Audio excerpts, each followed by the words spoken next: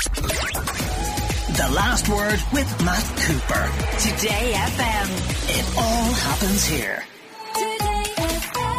Charlie Weston before 5 o'clock was telling us about wholesale fuel prices are running about 300% higher than usual.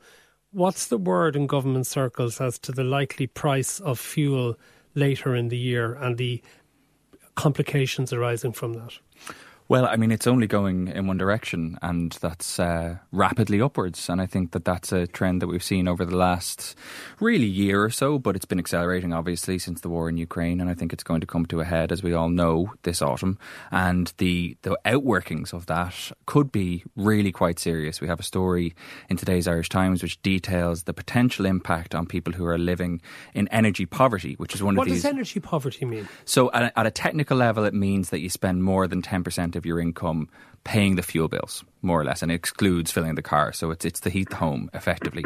And that level has already increased rapidly in the last little while. And there was a publication from the ESRI in June which said it had gone up to 30%, which was at its highest level ever. And what we found out through Freedom of Information requests and published in the paper today is that really we only saw about half of that ESRI report, because there was a second part of it which was done up in private for this high-powered group of officials which is charged with running effectively the state's response to the energy crisis. And they got to see the really ugly stuff. What would happen if there was not just a 25% increase, which was published in the energy, 25% increase in the cost of energy, which was published, but also a 50% increase or a 100% increase, so a doubling of what we've seen recently. Like outlandish figures, but actually aren't now. Exactly, and this is not dissimilar from what we saw with the financial crisis, Brexit, and then COVID, where the worst case scenario all of a sudden can become the most likely outcome.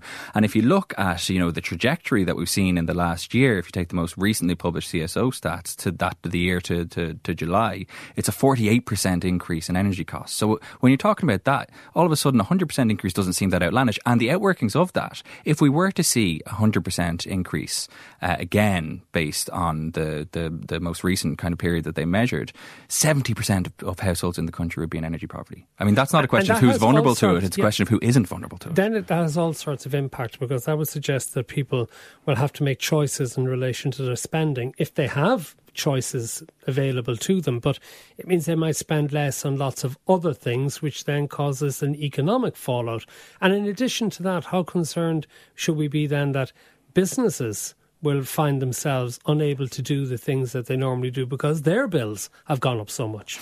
Exactly. And I don't think it's a question of people, that they might stop spending. They will stop spending, because the first thing to do is to heat and to eat. And the thing that gets sacrificed is the socialising, the going out budget and the discretionary spending. And I think the same is true for businesses. So you will see margins being squeezed across the board. There will also be a commensurate political pressure to do something, as they did during the spring, to backstop not just households. We all know that there's going to almost certainly be another electricity credit announced at budget time, but also to backstop businesses. We saw the state step in and support businesses during COVID, and I think that may set the kind of pattern. And in fact, we know that they've already sought approval from Brussels for a couple of schemes to help support the private sector, particularly energy thirsty companies who may be impacted in the autumn. So I think you'll be looking at the state and the government to step up and building that kind of political pressure to really do something meaningful to offset the impact of these costs.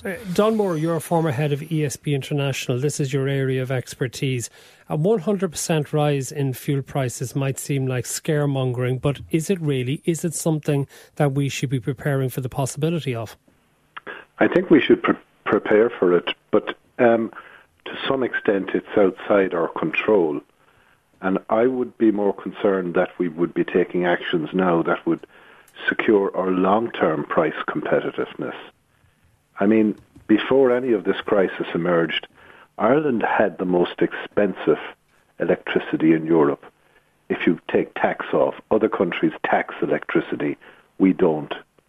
And so the underlying cost of electricity in Ireland was very high. Now, everything we've heard recently suggests it will go even higher.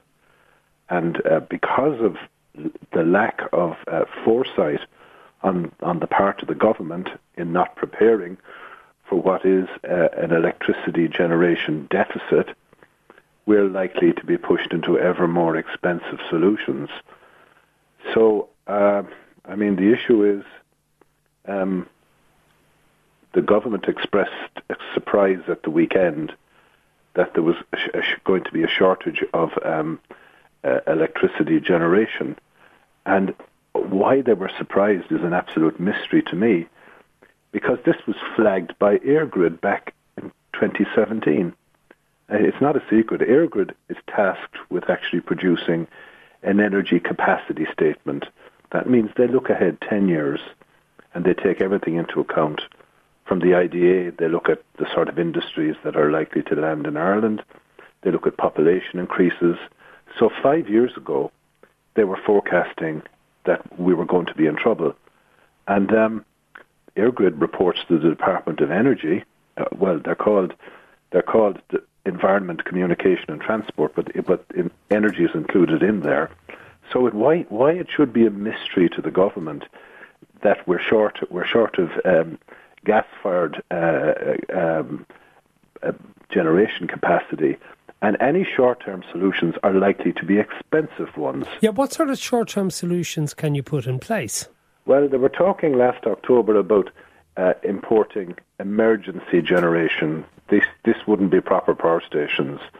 These would be things that would come in the back of a truck. Now, sorry, these are a bit like the sort of backup generators that you might have in events in the case of the electricity gets switched off. Yeah, and that's expensive generation, and generally speaking, it has a much higher, CO2 emissions as well. That's the sort of thing I associate with developing countries who don't plan properly, and we now find ourselves in this category here. To actually build a power station, which is what we're going to have to do in the future, takes 3 to 4 years. So it requires long-term planning. Sorry, and what sort of power station are you talking about building? Because I thought the whole thing was about using wind energy and solar energy and biomethane and things like that to put them into the system rather than building new power plants. Well, there is a plan. The Climate Action Plan says we should add another 10,000 megawatts of renewable energy, and that's mainly onshore and offshore wind and a smaller amount of solar, okay?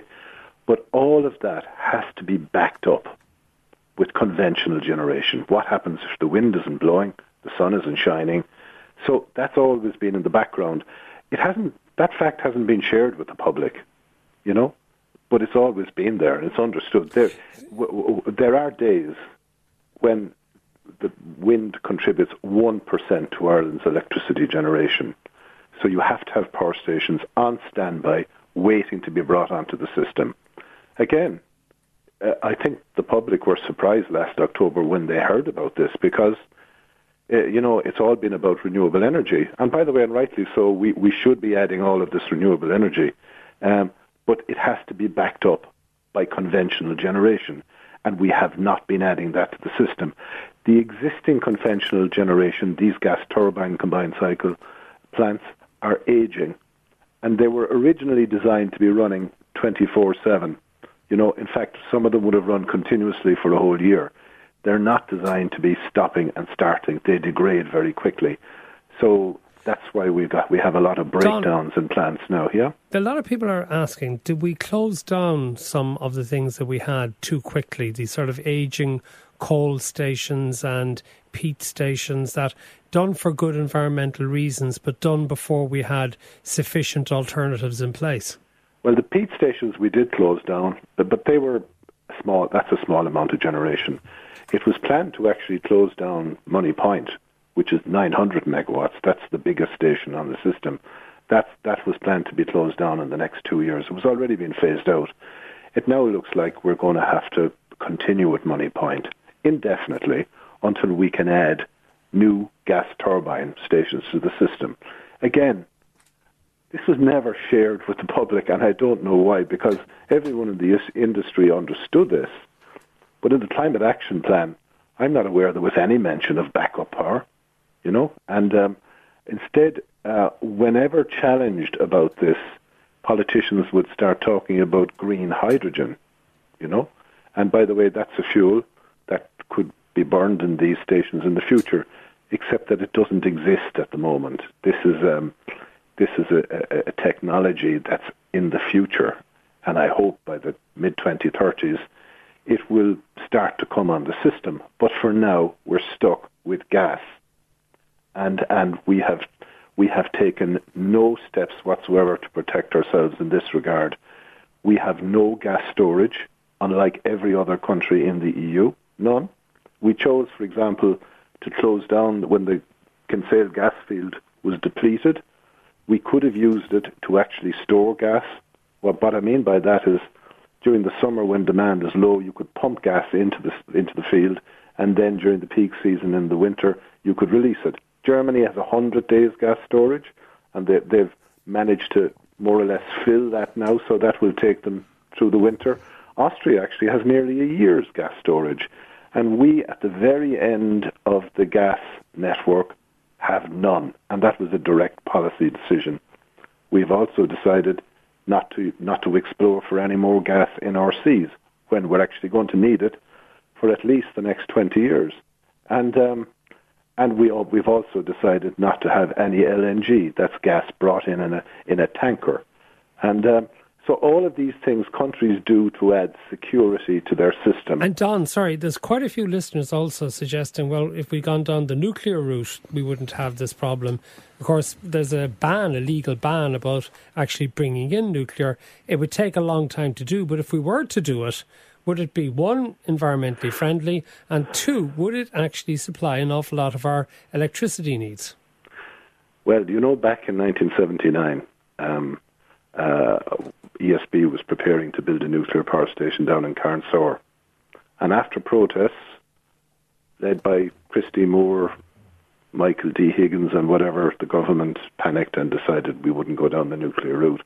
Instead, we built a 900-megawatt coal-fired power station at Money Point, which has been the biggest emitter of greenhouse gases ever since. Had we built that nuclear power station, it would still have a life of another 20 or 30 years. So be careful what you wish for. There's a new technology that's now there are great hopes for, and that's called small modular nuclear reactors.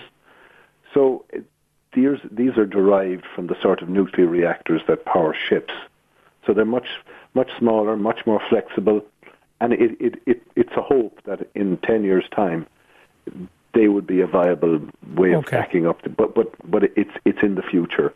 For now, and this is the horrible truth, because we haven't planned, the difficulties in terms of not having sufficient capacity this year, we could have it next year and the year after as well. Because, as I said, it takes 3 to 4 years to build a power station. Don Moore, thank you for being with us. Just to finish, Jack Horgan Jones, the government is going to have to do things in the budget in giving cash or credits to citizens to help deal.